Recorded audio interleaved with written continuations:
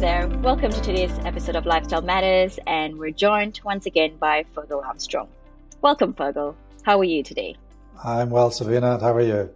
I'm good. So, Fergal, I thought today we might explore a little bit more on our last episode where we talked about stress. Where we left off was that stress in the right doses and right tools to manage it can in fact be a great tool to have to motivate us to be more productive in our lives. But not many of us are actually equipped with those tools. And sometimes, I guess when stress gets quite, if there's a huge amount of stress in our lives, we end up feeling overwhelmed. And we just, sort of like a fish out of water, not sure what to do, how to manage it, and how to cope. And I've been in that situation. I'm not sure about you, but I have been there. And I thought it would be good to actually talk about some ways on how we could better manage our stress so that we can function better. Yeah, you're absolutely right, Savina. I mean, we know that a third of people per day actually experience levels of stress that impede their performance. And as you say, this goes back to the Yerkes-Dodson curve, where people have too much stress and therefore are distressed and are impaired. And so a slight reduction in the levels of stress will actually get them back to peak performance. So the question then becomes, how do we actually reduce the impact of stress in our lives? And I divide the interventions into behavioral interventions and cognitive interventions. If we think about behavioral interventions, we have to think about physical exercise. We have to think about adequate sleep. We have to think about Tai Chi. We have to think about yoga. We have to think about mindful eating. These are just some of the behavioral activities that we can actually do regularly that will, by the mere physical act of performing these activities, will reduce our stress. And we can go into those later on. The cognitive interventions I think about in terms of primarily reducing stress and then also specific interventions for relaxation therapy. So the interventions that we can use to reduce stress on a cognitive level include things like meditation, mindfulness, contemplation, and specific interventions that we can use to reduce or improve our relaxation include things like gratitude, writing gratitude letters. That can improve our psychology, which means we can cope better with stress. Making an inventory of our strengths, acts of kindness, acts of spirituality. Self-love is another thing, isn't it? Self-love. Yeah. Having fun and noting and levering our past successes.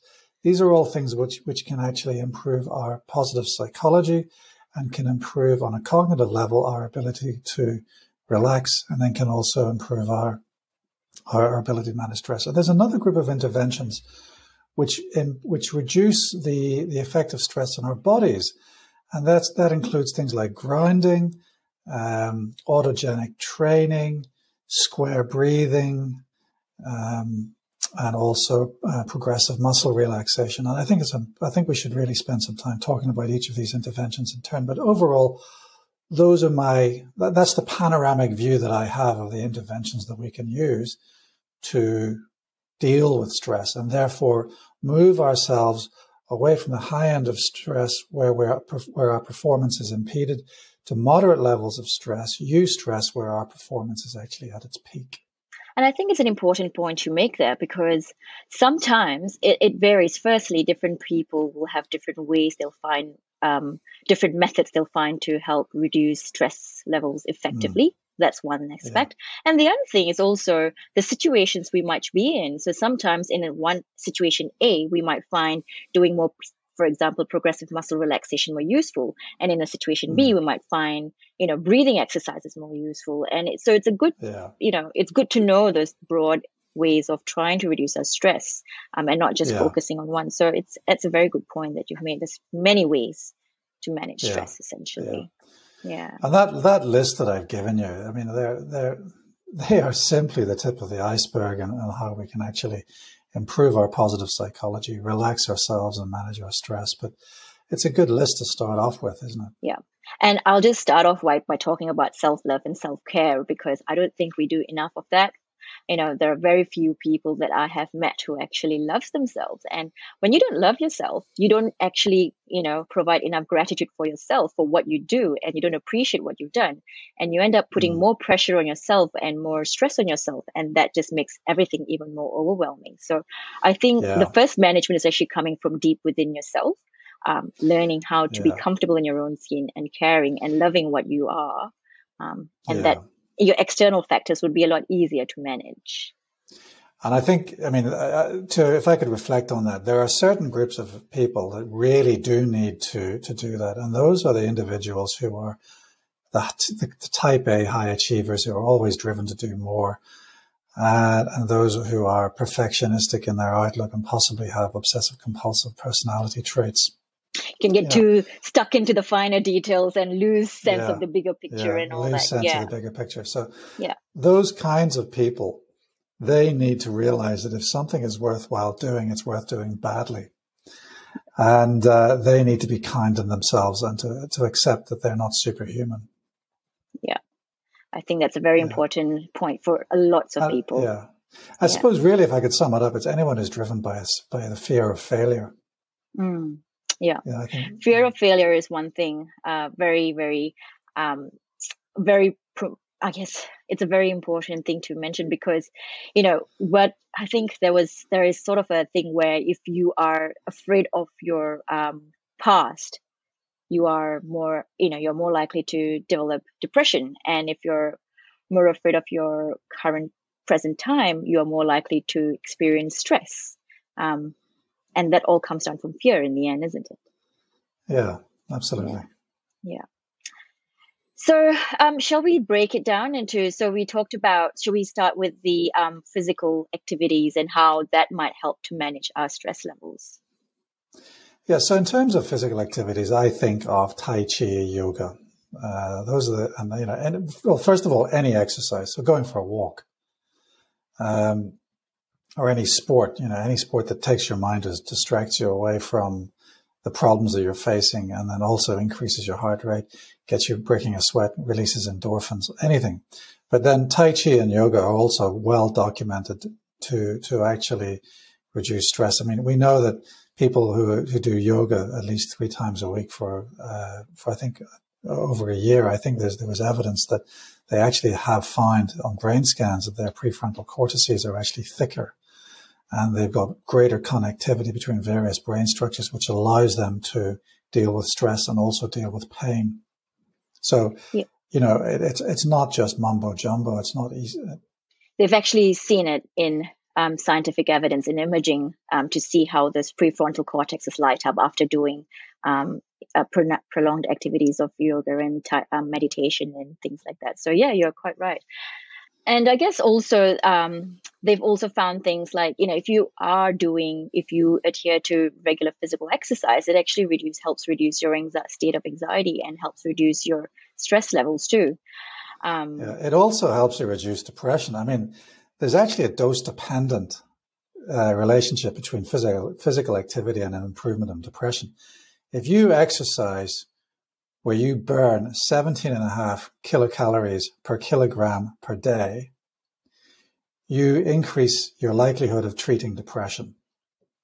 Now, how do you get to that? I mean, that's a very mathematical way of describing. Basically, if you adhere to the current recommended activity guidelines in Australia, you have a good chance of actually reducing your depression. And so those activity guidelines actually say 2.5 hours of moderate activity.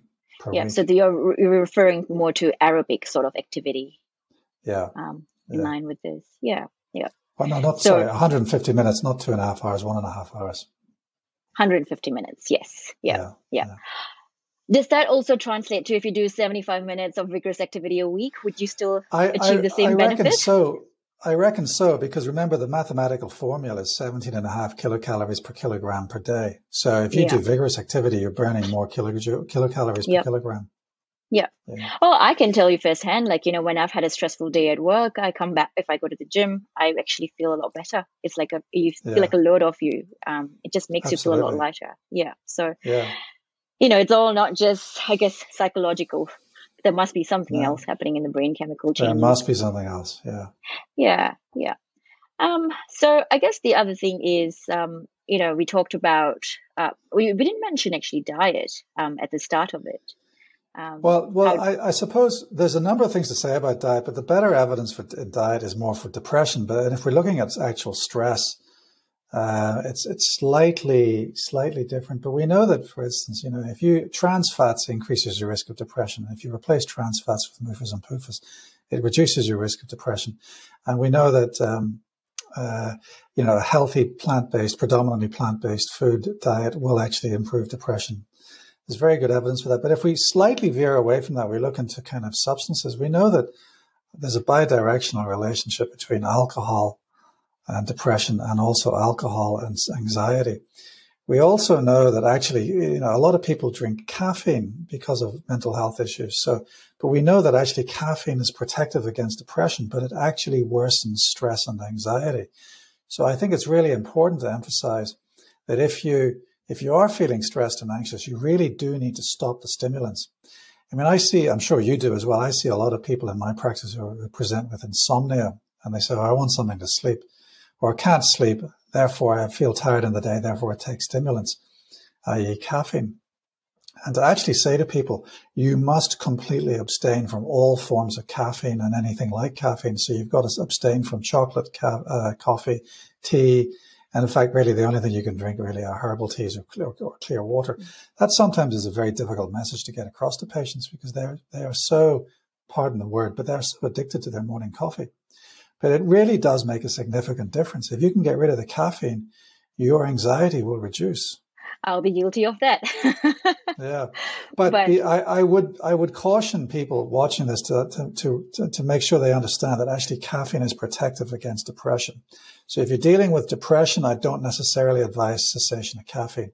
If you're dealing with anxiety disorders or PTSD or insomnia or nightmare disorders, absolutely stop all the caffeine, stop all of the other stimulants. Yeah. And, it's one of those things that we ask about when someone comes with palpitations, when they feel like their heart is beating, really fast or having some sort of like a panic attack, what the caffeine intake is. Yeah. And there's a reason behind it because it stimulates, our sympathetic nervous system, and then it increases our heart rate, increases our metabolic rate, and so on. And you would feel more higher state of anxiety. The other issue is, of course, if we're talking about, caffeine and alcohol, we also need to think about tobacco smoking and nicotine. And we know that young people who smoke are at risk of depression, and people with depression are at risk of smoking. And also we know that actually people say to me, look, when I'm feeling stressed, I actually take a cigarette. Well, actually, in the longer term, smoking actually increases anxiety. So whilst it may act as a short-term crutch, it really does in the long term. It really does increase anxiety levels. So if you're feeling stressed in the longer term, you do need to stop for the fags. So telling people to stop the fags, stop the booze, stop the caffeine, eat more plants, do more exercise, start doing yoga and Tai Chi. It's easy to say, but it is quite a hard sell, isn't it? But these are all very valid behavioral interventions for stress management and anxiety management. And as you pointed out, it's hard because, those are the things that we tend to reach for when we are stressed, because our body craves for it, our mind craves for it, and we reach for it. But then in the actual fact, it's actually causing more long-term harm. It might be providing short-term relief, but we don't think about the long-term harm. And it's a very hard message to get across. So my advice usually, I'm not sure how you approach this, is I usually sort of tread the water slowly and, probably start with one substance that, an individual. I advise caffeine cessation first. For me, it's caffeine. Stop the coffees. And so that when you do your smoking and everything, it's a lot easier, as we have discussed previously in the episodes. That's a good point. And it's going to be a bit easier, I think, to give up caffeine than smoking or alcohol or recreational drugs for some. I personally drink caffeine-free coffee. So I go to, coffee shops and say, can I have a decaf double shot latte? And they look at me and laugh. That's what I like. I have noticed that, Fergal, but yeah.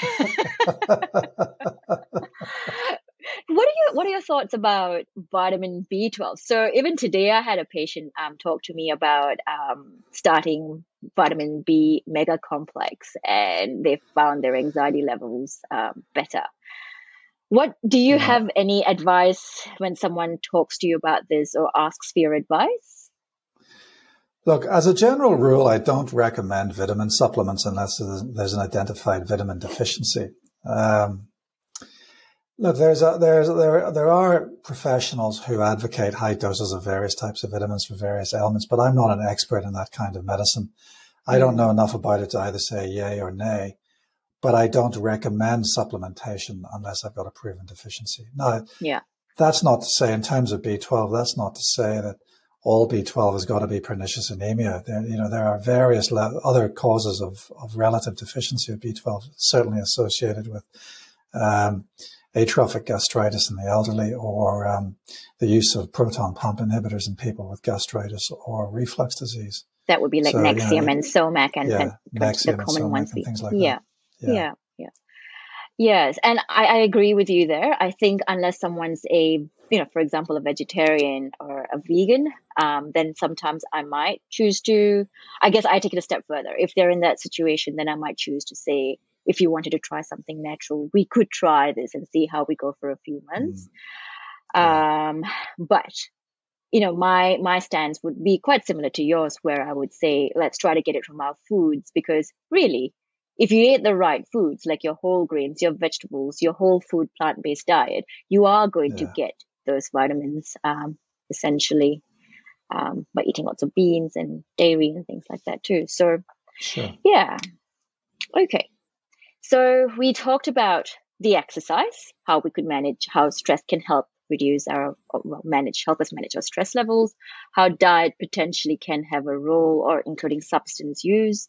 Let's talk about the cognitive therapy, cognitive aspect of stress management. Yeah. What's your take on that one? There are two main therapies that have got a significant, vast evidence base for the management of stress and anxiety and depression. Well, that is one is mindfulness. The other one is cognitive behavioral therapy. So if we look at mindfulness first, it was invented by Jon Kabat-Zinn in the 60s, I think. Yep. And it's fundamentally the process of developing a beginner's curiosity, the curious mind, the observing curious mind, where you actually are aware of your stress and you're accepting of the stress, you're watching it, you're monitoring it, and you know that it's going to pass over you. All things will pass. It also involves a certain amount of constant mindful activities whereby you are focusing your mind on what you're doing in the here and now. So there is an idea of living in the present, living in the here and now. So, you can be mindful when you're washing the dishes. You can be mindful when you're having dinner. You can be mindful when you're talking to your spouse. And so that's one of the things that I'm very guilty of. My wife frequently tells me that I'm not paying attention to her. And I say to her, well, how do you know? I mean, she's right, because I'm daydreaming. But what it's taught me is it's really obvious to people around you if you're not actually giving them your full mindful attention. Mm-hmm. So this focusing of your awareness and focusing of your attention actually has been proven to provide positive benefits in the long term with regards to mental health, including stress, and also with regards to various other pain conditions as well. I think it's hard, though, isn't it? In this modern world, though, we've got so many responses because they're all juggling with different things. Remember, we cannot multitask. Only, I think, 2 or 3% unless you're of the a woman. population. I'm kidding. Far be it for me to say, right? But this includes women. Only 2 or 3% of the population can genuinely multitask. Everyone else has only got the ability to do one thing at one time. And so if you're having to shift your focus from one thing to another, to a third, to a fourth, you are experiencing what is known as attentional blinks. And so you're losing productivity and you're not able to be as productive. And when you're stressed, we then tend to be more scattered in our focus. So the whole idea with mindfulness and meditation, for that matter, is that we actually learn to develop a laser light intense focus and to put that focus on whatever it is we're doing at that time. And so we end up being more productive and we end up developing techniques to reduce our stress. So actually in this modern day and age, we do need to actually be more focused rather than less focused. The scatterbrain multitasking approach is actually contributing to our stress. But I'd have people ask me then, how do you manage all your, list of A to Z, just focusing on one task at a single time and at a given time? And I guess my advice would be to prioritize your tasks. Have a Well, list and say what you're going to do, what's priority, what do you need to get done today, and then sort of focus that time for each absolutely. task. So I have a to-do list, as you say, and it's a ever expanding to-do list. But once it's on my to-do list, I can relax. The other thing I do is the Pomodoro method, which is whereby you have this timer that breaks your time, your productive time, into 15 to 20 minute chunks. And so every 15 minutes, you do nothing but that task. And then you have a 5-10 minute break. You can do all of the other stuff that you need to do. You might even go for a walk. You might have a cup of tea. You might have a chat. You might put the washing in the laundry. And then you go back for another 15 minutes to 20 minutes and you focus on your task. And you do that 3 or 4 times. And it's actually amazing how much you get achieved in that productive time when you're doing nothing but productive tasks. I can vouch for that, actually. Yeah. So my husband, as you know, he's doing his PhD, and they've got these Pomodoro workshops where the PhD students sit down, work on the task for X amount of time, have a break, and then they continue doing that. And he has found that productivity does increase when he actually joins those workshops. So, Yeah. and that's because you're focusing all your mind on just that one task at that given time, and that's all you've got for that. So it's that pressure of time, I guess. Yeah. So we all have the same amount of time in the day. No one's got more time than anyone else. And time is, I think, one of our most precious commodity. We're all mortal beings. So in that regard, there is nothing more precious than our time. So the question is, how do we use it most productively? So there's also the issue about, the parable of the teacup. The parable of the buckets. So, a man goes to another man and says, fill this bucket with rocks. And he fills it up with rocks. And he says, is this full? He says, okay, well, look at this pile of stones. Can you get any stones into it? And so, of course, you can get a few stones and he jiggles it around. And is it full now? I said, yes. Well, look at this pile of sand. Can you get some sand into it? And the guy puts a couple of buckets or cups of sand into the bucket, shakes it down, and it fills up with sand. And then the man asks the second man, well, is it full now? He says, yeah, it's absolutely full. He says, here's 2 cups of coffee, pour it in. So the moral of the story is if you use your available time productively and effectively, and you use the time that you would not think of as productive time to do productive tasks, if you do that, you always have time for a cup of coffee with a friend. And so an example of that is, I listen to podcasts in the car. I know you listen to podcasts in the car. Mm. And, when I'm standing at a bus stop, I'll look at my sequence repetition software, my Anki program. So these are things that I do all day that allow me to actually be more productive in time that is not necessarily traditionally productive time. Yeah. So it's using that sort of dead time to be more productive. Yeah. Exactly. Yeah. Turn dead time into productive time. Yeah. So those are really great tools that we can use to help reduce our stress levels and to function better in our lives. But there are many other ways to help improve this. Some of it includes resiliency and CBT, which we would discuss further in our next episode, given that we're running out of time today. So thank you so much for your time, Fergal, today. That was a great chat. I look forward to seeing you next time.